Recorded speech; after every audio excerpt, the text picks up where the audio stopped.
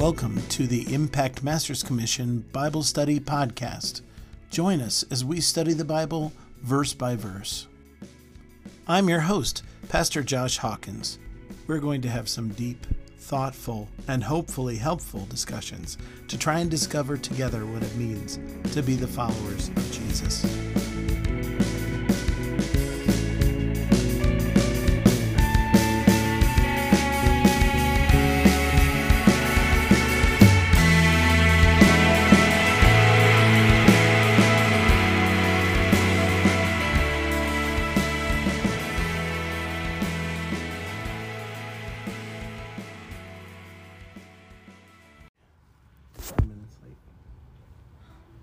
See how it works? As long as it doesn't happen again.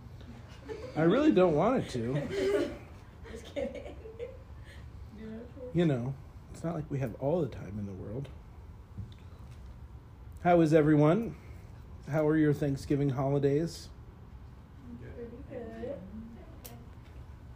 How's yours? Very nice. My sister, who lives in Boulder, Colorado, was here with her children, and it's a song about my sister who lives in Boulder. No, it's about Boulder.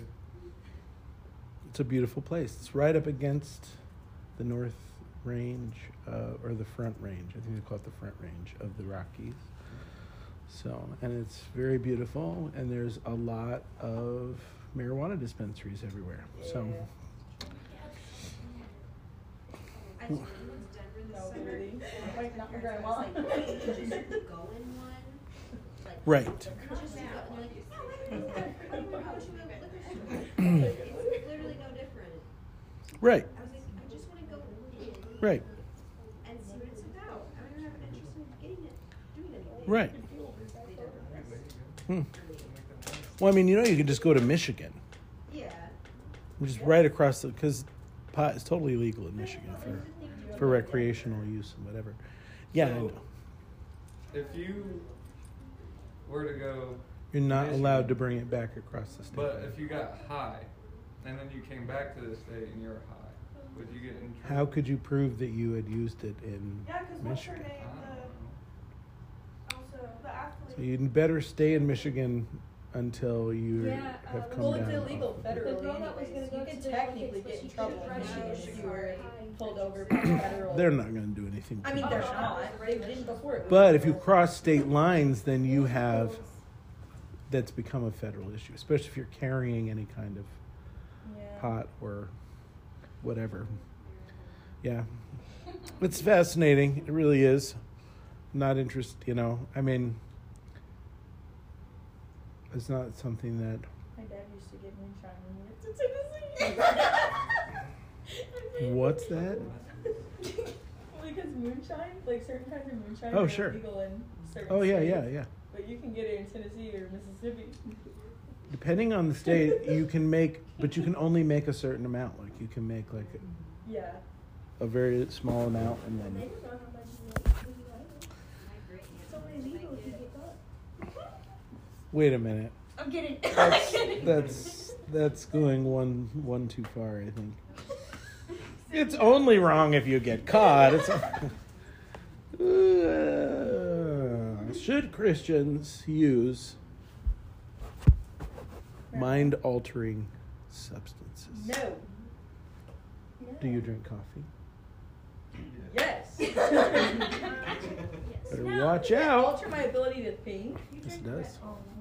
Caffeine is a mind-altering substance. Absolutely. Is there any that blows your mind? It absolutely is. I do my first. I never heard that. It doesn't affect my ability to be of sound mind. I would disagree with that statement. Really? And it affects your I can't gut. think.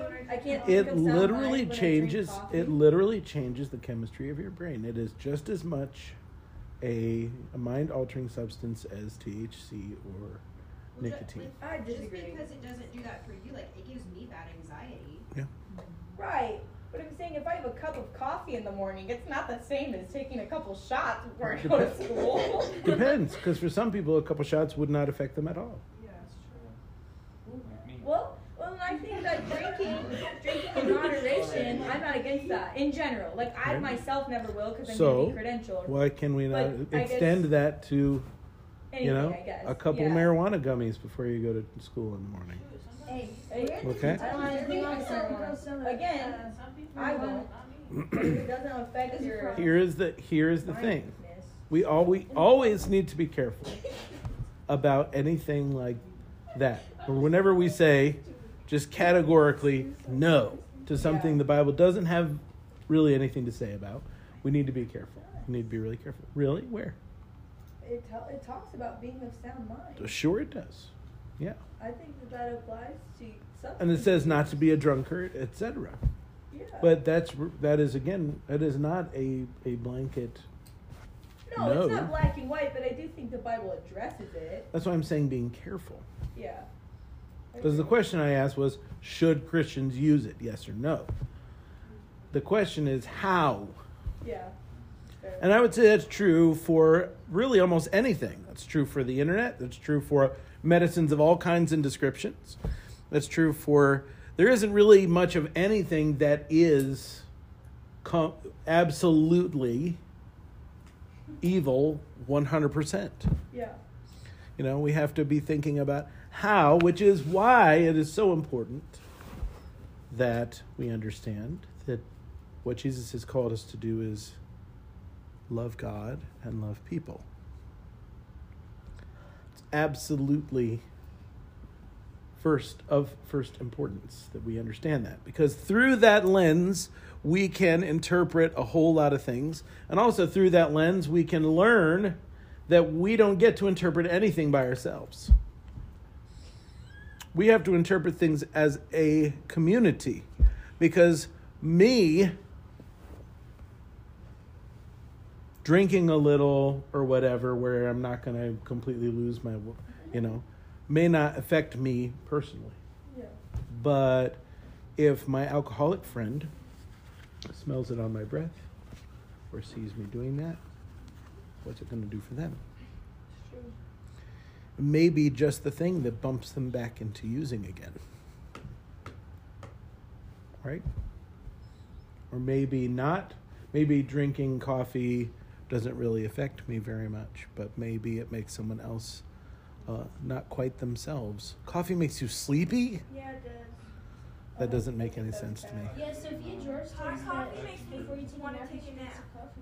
Is that true of all warm drinks or just coffee? For a certain amount of time. So if you take a nap I and know wake chocolate up and and hot kick drinks, in, like if you're I drink buzzing. something hot, You gotta go to sleep like right away though.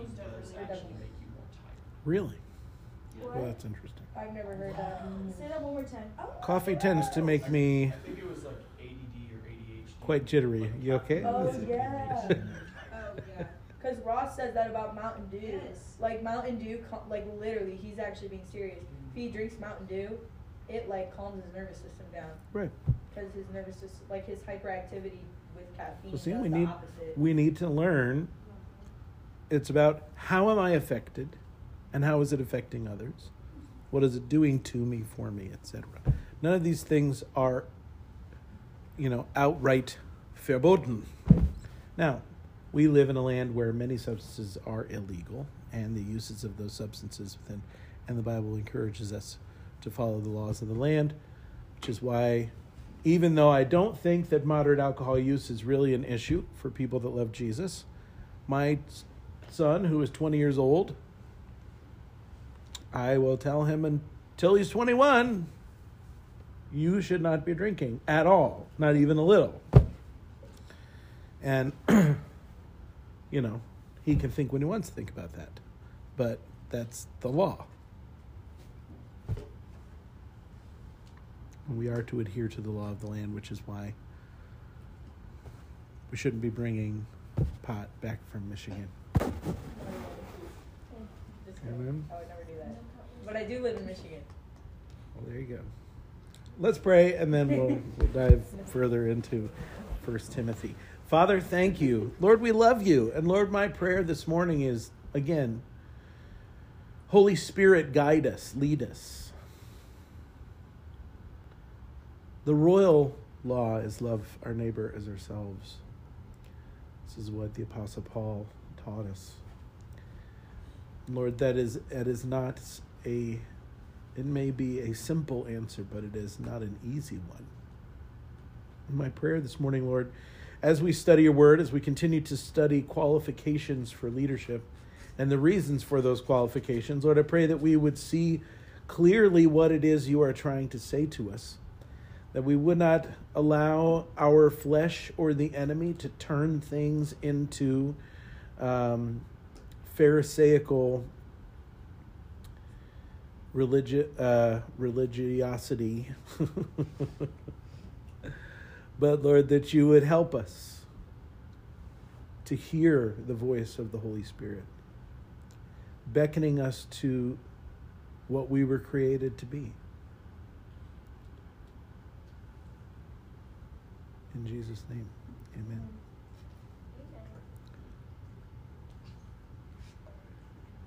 You were created by love, for love. And it is your highest calling. And you are only truly human when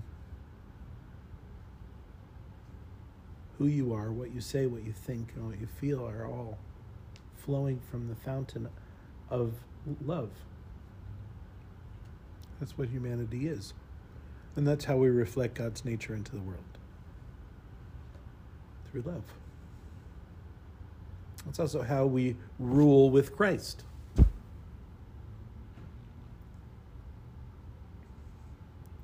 So when we're talking about authority figures in the church, we are looking for people who are marked by this thing, by love. By love as Jesus exampled it for us, by love as described by the Apostle Paul in 1 Corinthians 13. Patient, kind, does not envy, does not boast. That's what we're looking for. We ended our last, the other one that helps us is Matthew 5, 6, and 7. The Sermon on the Mount, where Jesus draws out the dimensions of love in beautiful, beautiful ways. I'm reading a book. I feel like the books that affect me the most are the books that takes me the longest to read. Maybe I should read all of them more slowly.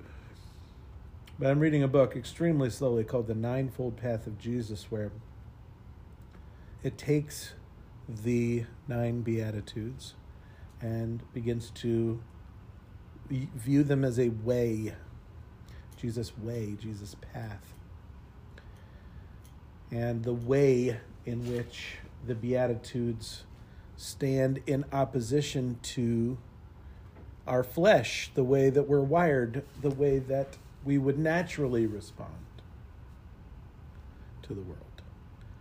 And yet, Jesus invites us through the Beatitudes into a different posture. I think maybe we should go through that together sometime, but we'll wait till I'm done with it. It's really beautiful, honestly.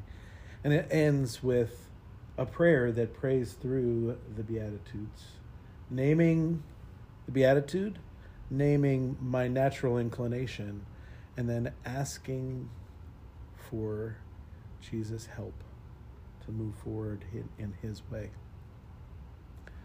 And it's really good. Okay, so we ended. The reason I say that is because we ended we're in verse 3 of chapter 3, where it says that he should be the person, man or woman, that is a leader in the church, should be gentle and not violent.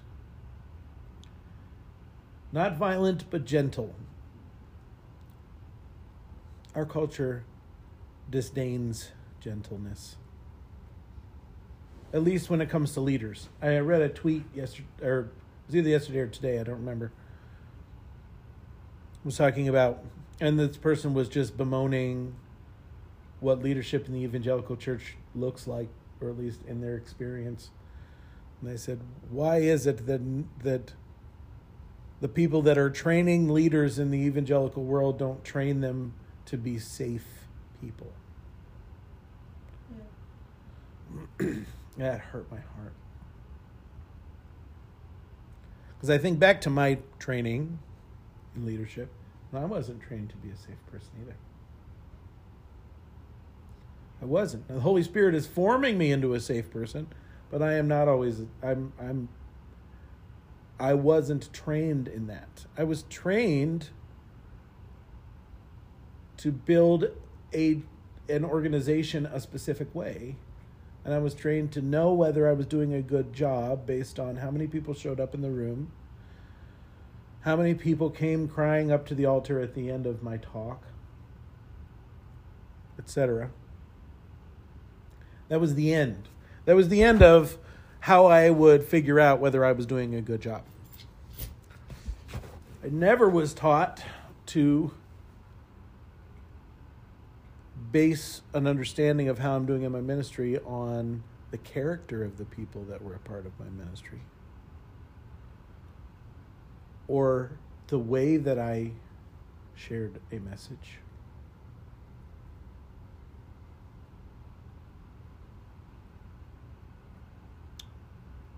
It was about the way the nickels and noses, how much money comes in the offering, and how many people show up to your gatherings. Those were our...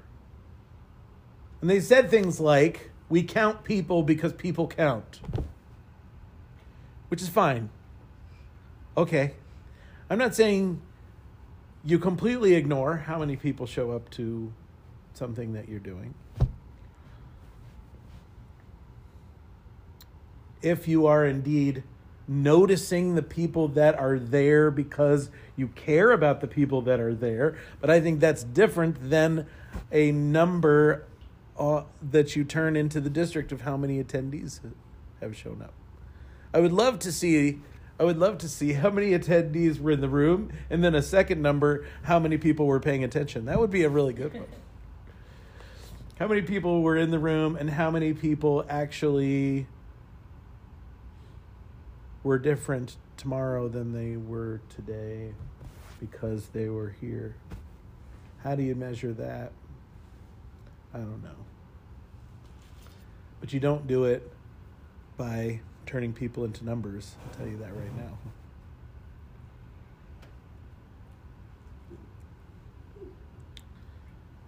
now. But what does it look like? And I'll tell you this right now. Gentleness does not often gather a crowd.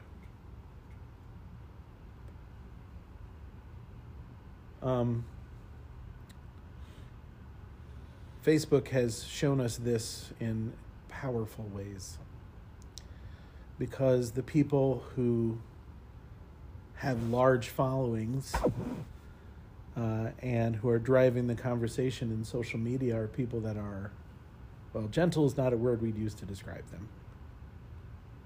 They're incendiary. They are the ones who can yell the loudest, say the most shocking things, say things in ways that make people angry.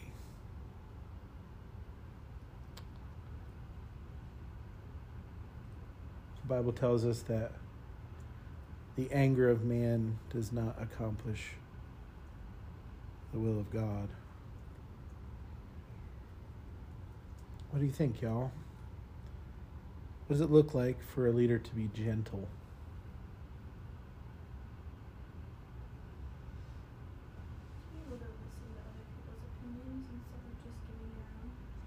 I love that. I think the ability to not raise your voice when you're upset is a really important quality to learn. Like, it's just natural. When you want to be heard, you raise your voice. But I think the Holy Spirit has shown me a lot lately that oftentimes the louder you start speaking, the less people start listening to you. That's true. And so learning to not raise my voice when I'm upset has helped me so much in discussing conflict, not fighting through conflict. Do you know what you're doing when you do that, though? When you don't raise your voice, you're not triggering your fight or flight response. Yeah. That's literally what happens. And that's most of the time why we do it. we are jury-rigging our adrenal glands Yeah. to give us a little more emotional punch. Yeah. And not just ours, but yours. If I'm yelling at you, Right. what's going to happen? I just really learned people yell because in our brains we think if we're louder people will hear me, but really nobody wants to listen to the person that is yelling. Right. Rarely. Well, and I would go even further. I would say they can't. Right. Because when your fight or flight response is activated, your higher levels of thought are not possible. Your cerebral cortex shuts down for the most part, and it engages only the instinctual levels of your brain. Higher thoughts are not possible when you are triggered. I know that word is maybe not the right word, but there is a switch in your brain, a fight or flight switch. When your brain feels threatened, your more instinctual centers of your brain cannot tell the difference between an existential threat and a philosophical threat. Okay, what's the difference between those two things?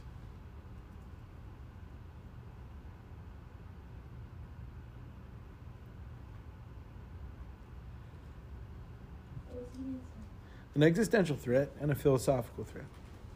I don't even know what the words are. Sure, that's why I asked. I figured you didn't. So an existential threat means actual physical threat, like something bad is about to happen to you. You're going to get mauled by a tiger. Exactly. No. Like you're physically going to be hurt. Exactly. That means that your physical being is threatened directly. And we have a chemicals process in our brains that people refer to as fight or flight, which is triggered, which enables our bodies. It causes chemical changes in our bodies that enable us to run farther, fight harder, etc. Okay? And we don't feel the pain of that until later. It does a lot of, but it also shuts down our higher thinking. Okay? Because you don't have time, when someone's running at you with a knife, you don't have time to go, let me think about this. You don't have time. And so the brain's like, we don't have time to waste energy on higher levels of thought. It pumps blood into the other areas of our brain, which say, get out of here, either fight hard or flee, one of the two. Or sometimes some people, it doesn't work very well, so they just freeze. Fight, flight, or freeze. Especially if you have a history of trauma, you may tend to freeze, to disassociate from your body and no longer exist there.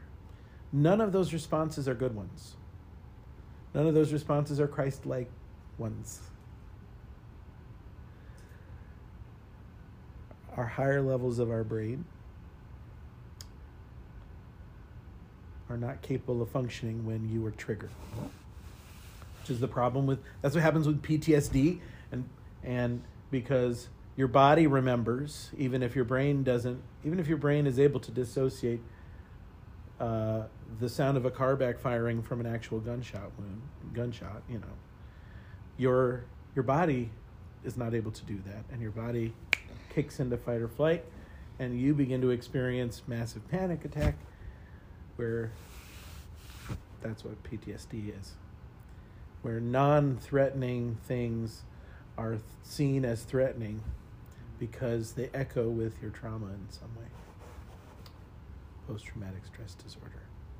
I read a book called The Body Keeps the Score, which is all about this. It's all about the way that trauma lives in our physical being, even when it's not really affecting the higher levels of our thought processes anymore. It can cause your body to react. In fact, almost everyone who battles an autoimmune disorder has had trauma at some point in their past. And it's because their body is responding to trauma in a physical way and fighting against itself. And there are ways to deal with that. But they have to go beyond just talking out your experience. You have to actually physically enact it. Although the guy who wrote this is an atheist. But he still says that religious experience can fix trauma in the body. He doesn't know how, doesn't understand how it works, but it can.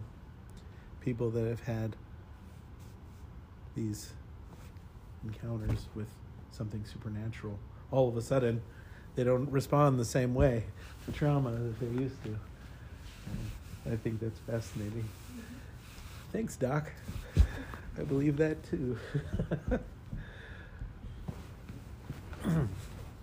So raising your voice is shutting down the higher levels of your brain. And it's also shutting down the higher levels of the brains of the people that are listening. Which is probably good, because if you need to raise your voice, you probably don't have anything very intelligent to say. That's true. Or you do, but you just are not intelligent enough to communicate it well. Thoughts?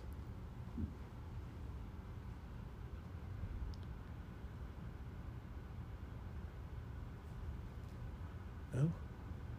Have I triggered your fight and flight? I've always thought, like, you have to raise your voice. Like, that was honestly just what I thought. Like, that's how you get your point across. Because when you're mad, you can't control your response, but you can. I mean, it's hard. Yeah. Maybe not your immediate response, but you can stop and think about it as you continue on in that conversation. Like, I might be upset, but there's a better way to communicate this than Right. yelling. Absolutely. So. We have the ability to flip the switch back if we'll stop a second and actually do it. Which is why they say things like, okay, so just count backwards from 10, or, that's why they teach police officers to de-escalate. Not a lot of police officers are great at that. But at coming into a situation where everyone's triggered, bad guy and good guy, and coming into the situation and saying, we're all going to calm down, and there are ways to get everybody to just chill for a second and step back and realize nobody wants to shoot anybody really in this moment, and it's not necessary. Let's relax. Good friend of mine, Kirsch Cochran, is the captain of the police at Huntington University, and he was amazing at this when he was police officer here in Fort Wayne.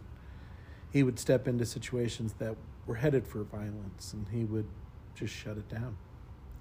I felt like the Holy Spirit gave him the ability to say the things that needed to be said in those moments, and to end violent situations before they popped up. Which is why he is trustworthy to be a leader, because he's gentle and not violent.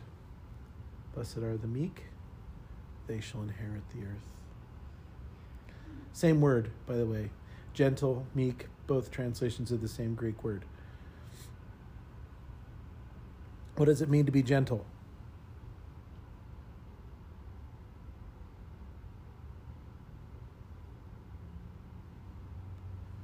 Come on, give me a definition of gentle. Maybe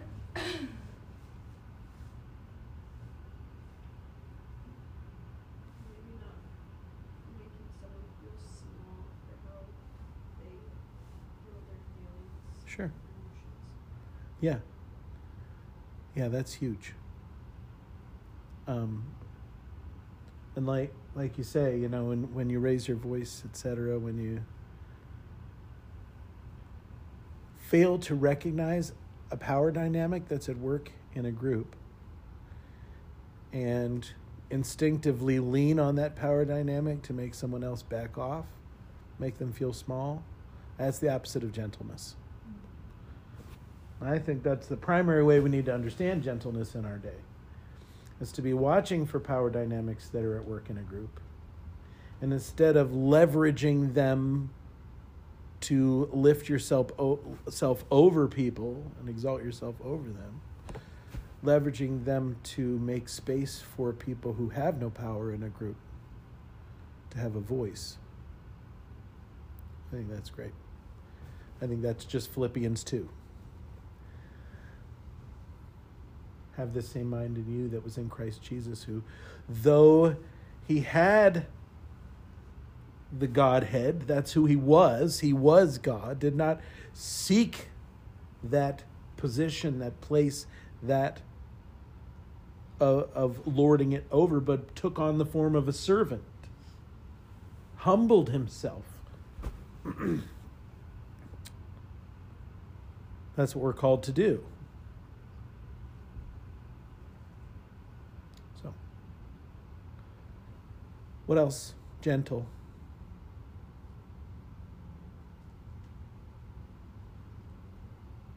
Is gentleness weakness?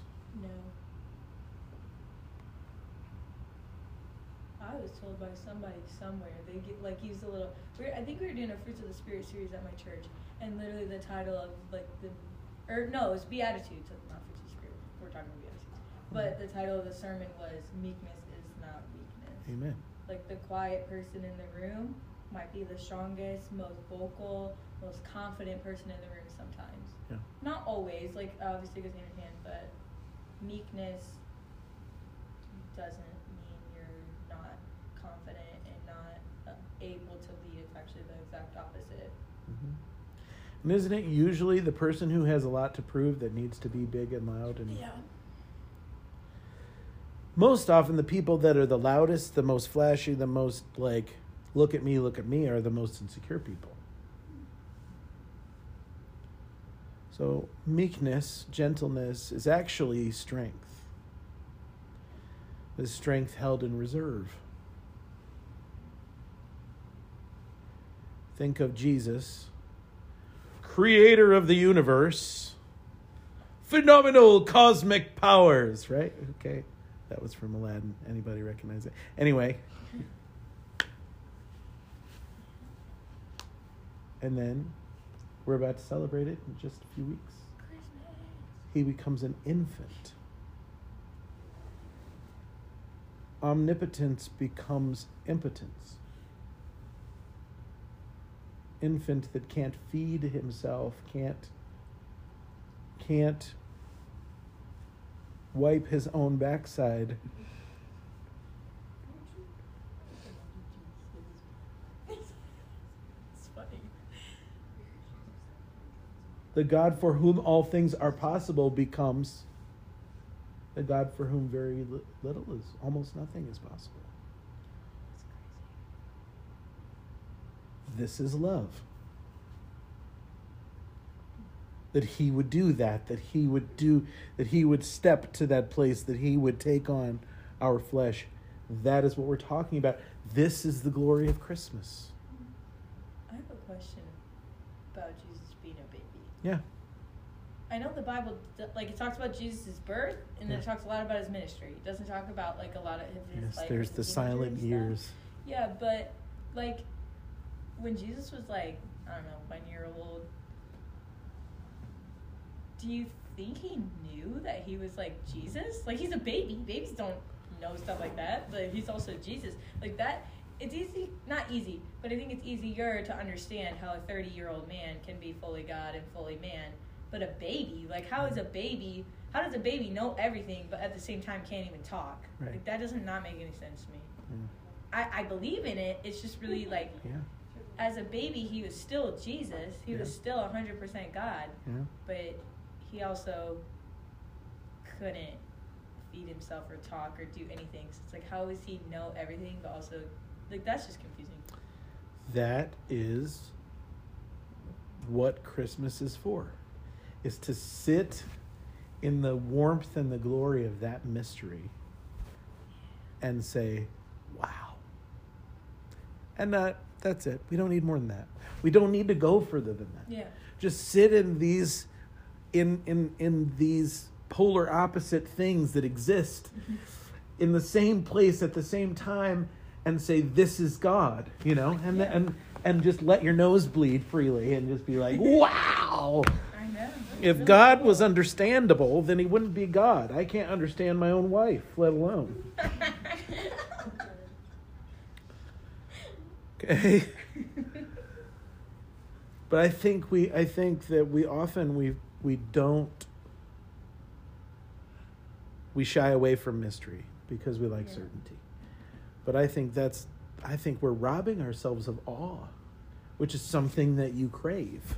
I crave it. Why do we go see these movies with these people with these great superpowers? Because we want to be awed. We want to be like, whoa, you know, that's what we want, you know. That's why we watch fireworks displays. That's why we go to the mountains and stand in front of mountains like, wow, like I can't even comprehend. This is what, because we were built for awe. We were built for wonder. We were built for, oh my gosh, that's what, the one who deserves the most awe. Yeah. You know that awe was built into the Lord's Prayer, right? Our Father who art in heaven, holy, hallowed. Whoa! That's the response. We start with Daddy, and then we get to... And then we get to, yes, we do. Abba. I don't even call my own dad that. I stopped calling that when I was 6. I remember distinctly. Yeah. It's like, that was weird. Culture ruined that word. I understand that. That's why I use the word Abba. Father. I don't use father because of, you know, I have a father, but I don't have another Abba. And Abba is even more infantile than daddy. It's dada. It's an infant's cry to his father. And it's that level of, and that's the word Jesus uses, Abba, which is why I use it. I stand before him and before the one that is so mysterious that I have no idea what to do with him. He blows away all my categories. And that one I get to call Abba. That's huge. It is good for your soul, folks, to sit in these places where we are gazing upon something we cannot understand and realize that 1 billion years from now we are still going to be staring into the mystery and saying, I cannot understand. That's lovely. So, gentle. Well, we got a long way. Not quarrelsome. Blessed are the peacemakers, my friends.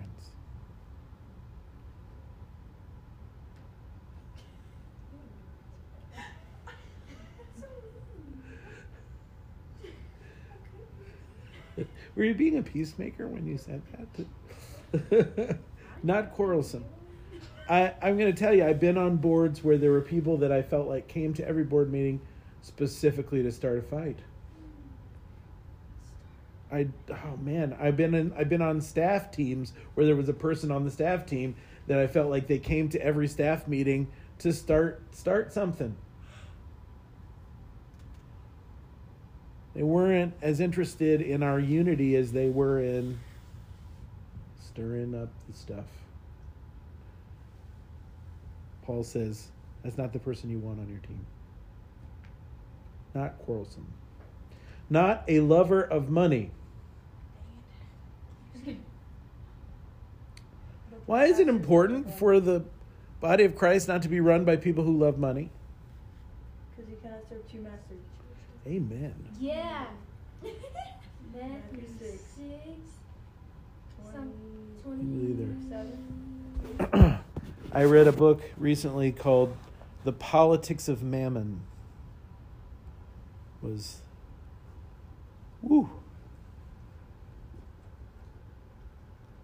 written by a communist and it was a critique of the church in America and its love for capitalism. Tell you what, there was some stuff in there that I was like, nah, I can't go with you there. But most of it was this scathing critique of the worship of money in the Church of Jesus Christ. Ooh, it was hard. You got to read stuff that makes you uncomfortable, folks. You got to do it. You got to do it. Read stuff that makes you uncomfortable. Read stuff you disagree with. You're never going to crystallize your actual thoughts until they have an opponent.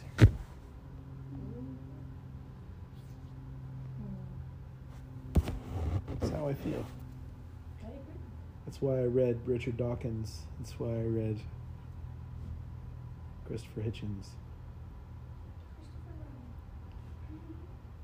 Christopher Robin?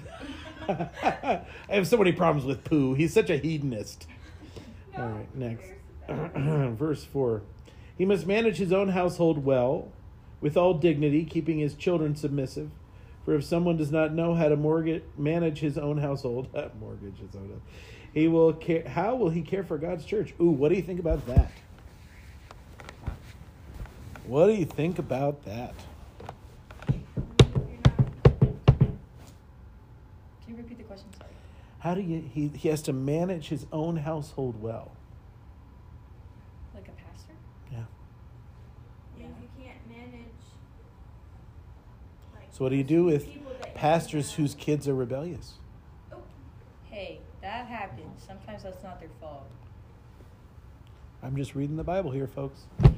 I mean, I feel like that can be used to like put pressure on pastors' kids, though. Like they It can't absolutely make mistakes, can. or parents of pastors who are parents. Like Sure. your kid has to be more Yep. together than all these other teenagers going through Tell the you, same I felt stuff. that pressure big time Yeah, as a kid. yeah. I did. I just think that's whack. It's not fair. Because I feel like, let's say you have a teenager who's doing something they shouldn't be doing.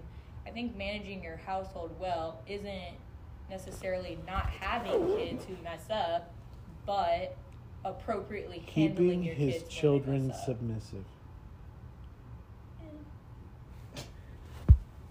I think that can just be taken in a toxic way or a I healthy agree. way. So what's the healthy way and what's the toxic way? That's what I'm asking. Well, the toxic way would be that your children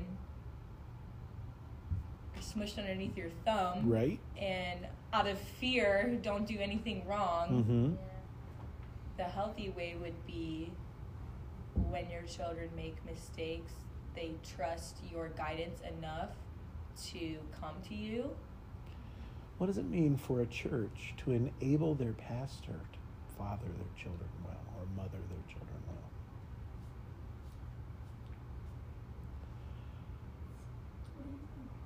Well, I have ideas, but I'm wondering what you think. I don't know. I've never really heard that before.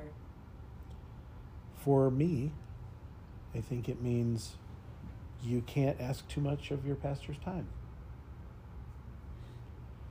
That you invest in the health of your pastor's family. Yeah. Well, so I know that we're taught here pretty well that like your family comes first, you know. But there's like, I see with other like master's commissions, like they were able to go home for this past holiday, and I'm just like, I don't like that because it's Mhm. like, yes, we're in discipleship school and we're learning ministry, but that's not realistic. Amen. Right. It's They're- like it's different if it was them doing stuff with their families or something, but they weren't. Like they were all together for the whole day on Thanksgiving, and the day after, and the day after. I'm just like, well, then how are you teaching them the balance of having your family and ministry? Right. With you. That just seems a little. They're being taught ministry does not quit under any circumstance. Yeah. Not your family comes before ministry. And And I- praise God we have leaders that are teaching us that. Amen. And I will say my dad talked about it a lot. So it was a value he had, but it was very difficult for him to actually live that value out. Because the church, I'm going to say this to any of you that are thinking about ministry, the church will take whatever you're willing to give. And church people will take whatever you're willing to give. Which is why it's incredibly necessary for you to learn how to set boundaries, how to say no in a healthy way, how to receive the answer of no from people that are volunteering for you.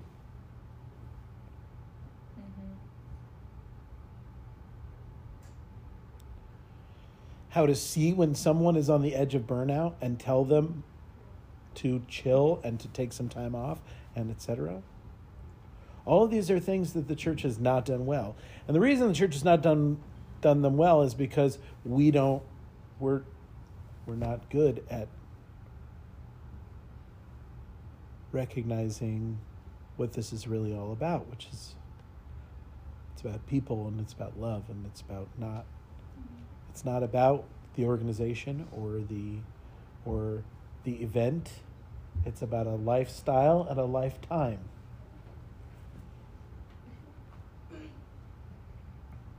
There's a book that I would recommend to all of you called The Ruthless Elimination of Hurry. Pastor Caleb, he stays on that book. How many books do you think you've read this year? Me? Yes. 10, 15? I read a solid 3/4 of one. Pastor Caleb has recommended that book to us so many Ruthless times. Elimination of Hurry is a wonderful book, and I love the guy that wrote it. And he is, I am eagerly awaiting. He just wrote another book, which is good. I haven't read it yet. I probably won't read it, actually. But, I mean, it looks interesting, but I think I'm already there. Like, yeah, I don't know that I really need that book. But that guy, and I'm trying to remember his name. I can't remember his name. John Mark is his first name. His first name is John Mark, but I don't remember his last name. Yeah. He's a pastor in Portland. And his church is all about spiritual practice. Not just Sunday morning services, which are great. I love Sunday morning service. We will do. But Sunday morning service is one place where we engage in certain spiritual practices which need to extend out beyond Sunday morning and become the pattern of a follower of Jesus' life. This is how we're going to end. I'm going to walk through the list of spiritual practices that I am teaching to my church. Some of this I stole from John Mark. What is it? What's his name? Starts with the C. John Mark what? Comer? Comer. I know that guy. Spiritual practice. If you look at his website, he has a trillion spiritual practices. I'm just like, dude, how can you even keep all those in your head? But, where did I put them? It's under muscle memory. The other way I talk about it is muscle memory.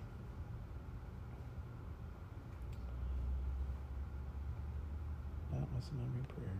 Muscle memory.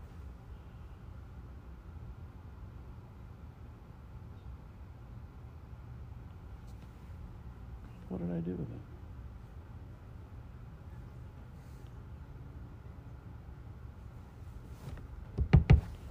I can't find my note on that. It's got to be here somewhere. I'll just tell you the ones I remember if I can't find it. What do you think are some spiritual practices that we should be involved with on a regular basis? Communion. Praying. Communion is one, but you're picking on my love for communion right there. No, I'm not. I love communion. I'm agreeing with your love for communion. What else? Fasting. Fasting, great one. Forgiveness, thank you. I don't know if this No, that's true. That's absolutely right. We're speaking into like the needy. Yes, generosity.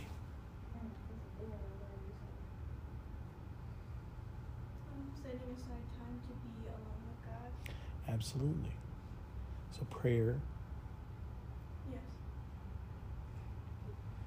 Discipleship?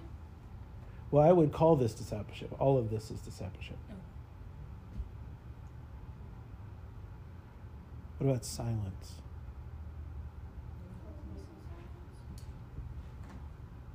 Like solitude. Yes. Solitude. Mm-hmm. So what did we say? We said prayer and fasting. We said giving or generosity is the word that I like to use. Forgiveness. Silence. Trying to think of, what about gathering? Yes. Fellowship. The Greek word for that is koinonia, which literally means symbiosis. Worship. There's this little part called koinonia. Koinonia. Yeah, it means fellowship. That's the word translated fellowship in the New Testament. And it means an interconnected life, a life with each other. Koinonia, the fellowship. Trying to think if there's any that I haven't. Like worship. Yes, absolutely. Like not worship. necessarily just singing, but Right. worship practices. Under the category of prayer, I would include worship. Yeah. I would include silence. I would include, and here's one, praying other people's prayers.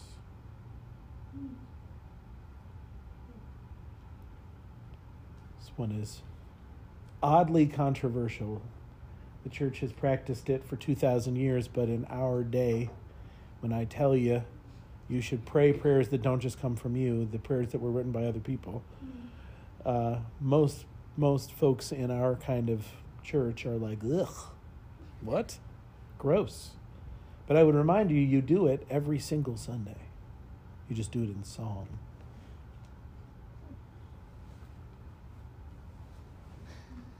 What are worship songs? Most of them are prayers, right? Did you write them all? No, you did not. That someone else did. So, you are praying other people's prayers. But there are ancient prayers that I would point you towards, like the prayer of St. Francis of Assisi. I love that prayer. That's a beautiful prayer. Yeah, I will pull it up for you so that I probably have it mostly memorized, but I think it would be Assisi. It's a city. yes, but I can't remember how it's spelled. It's between Florence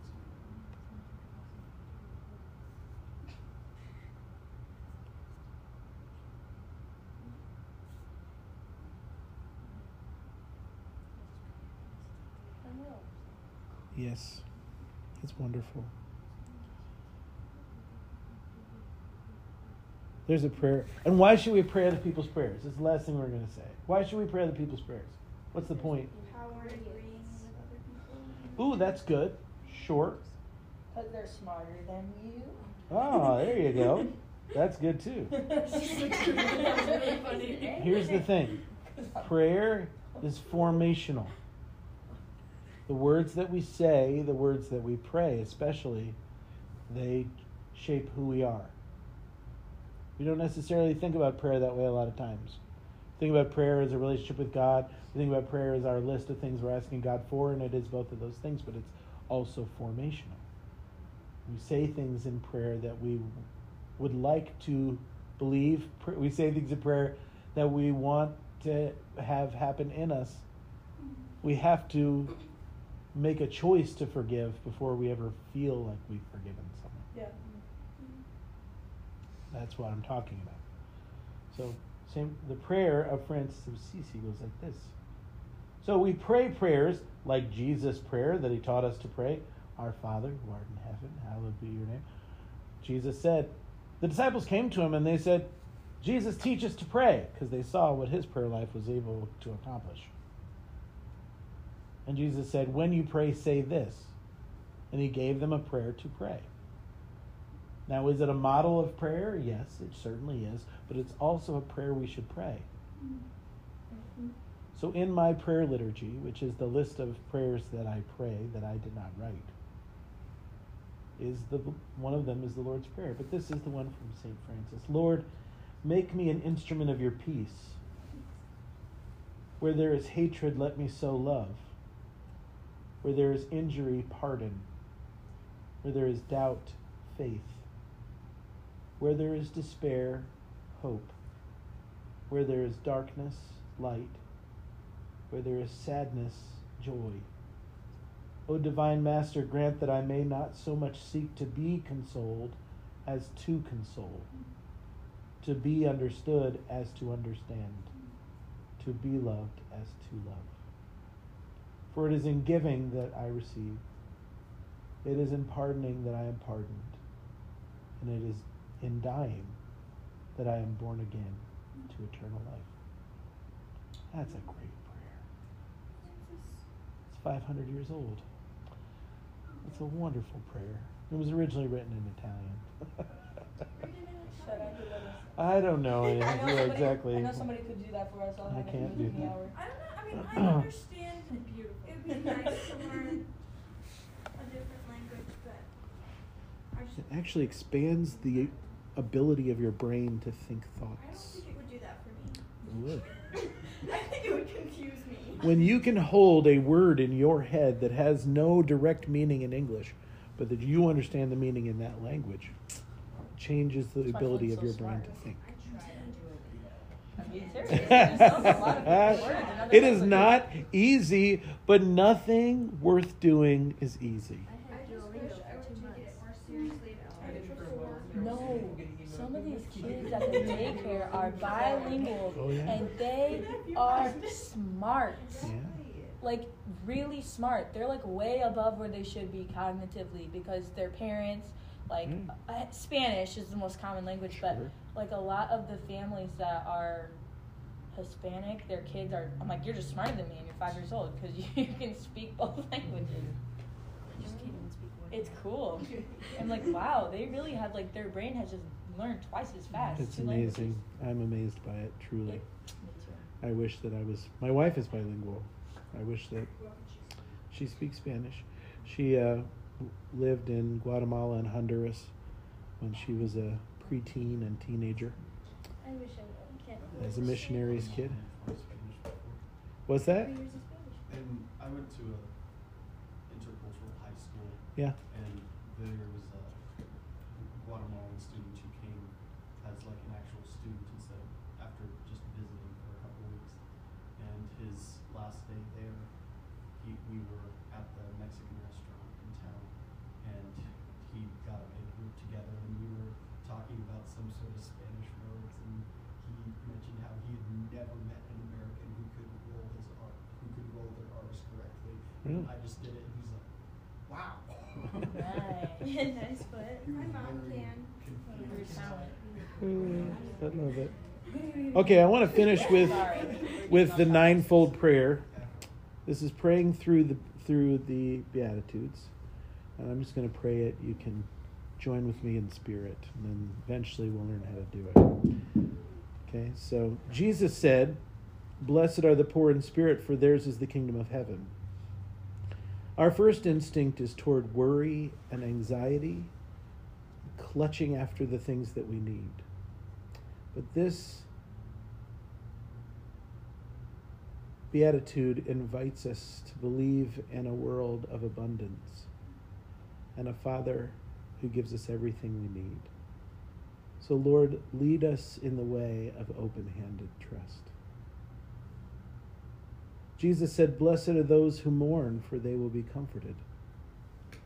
Our first instinct is to escape from pain, to avoid it at all costs, to be numb.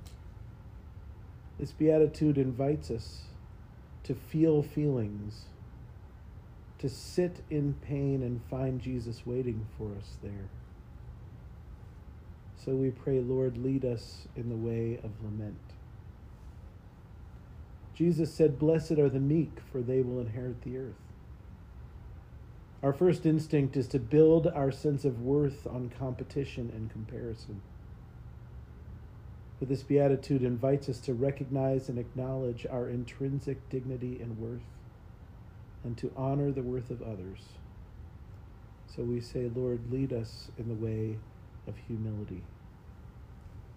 Jesus said, "Blessed are those who hunger and thirst for righteousness, for they will be filled."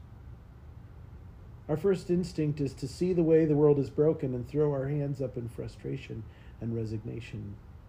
But this beatitude invites us to recognize our power and to understand that we are the light of the world. So, Lord, lead us in the way of justice. Jesus said, "Blessed are those who are merciful, for they shall receive mercy." Our first instinct is to judge what is good and evil, both in others and in ourselves. We would seek to punish others and to heap shame upon ourselves. But this beatitude invites us to see everyone, ourselves included, through eyes of mercy and compassion. So we pray, Lord, lead us in the way of compassion. Jesus said, "Blessed are the pure in heart, for they will see God." Our first instinct is to hide ourselves, to protect ourselves with the mask of our persona. This beatitude invites us to take off our masks and step into the light and be healed and transformed. So we pray, Lord, lead us in the way of right motive. Jesus said, "Blessed are the peacemakers, for they will be called the children of God." Our first instinct is to think in terms of us versus them. My family, my tribe, my country. This beatitude invites us to acknowledge that there is now no longer Jew nor Greek, slave nor free, male nor female, but all are one in Christ Jesus, and to reach past difference to connect with each other. So we pray, Lord, lead us in the way of peacemaking and advocacy. Jesus said, "Blessed are those who are persecuted for righteousness' sake." Our first instinct is to violently stand in protection of our rights, to rant and complain when we see something that's unfair. But this beatitude invites us to nonviolent resistance, to surrender to suffering and struggle, knowing that we're part of a greater cosmic battle between good and evil. So we pray, Lord, lead us in the way of surrender. Jesus said, "Blessed are you when you are mocked, when you are hated for my sake. Rejoice and be glad, for so they treated the prophets before you." Our first instinct is to fear death, suffering, and misunderstanding, to avoid resistance against us and so close down and protect ourselves. But this beatitude invites us to expect pushback as we adopt the Jesus way, and to stay open to love by dying to ourselves, embracing the cross, and ending the cycle of returning sin for sin. So we pray, Lord, lead us in the way of self-giving, all-forgiving, co-suffering love. Amen. That's hardcore, isn't it? Where did you find that? Did you write that? It's from, those are my notes from a book called The Ninefold Path of Jesus, which is fantastic. It's really not long, but it'll kick your butt. It's so good. All right, y'all. It was great hanging out with you today.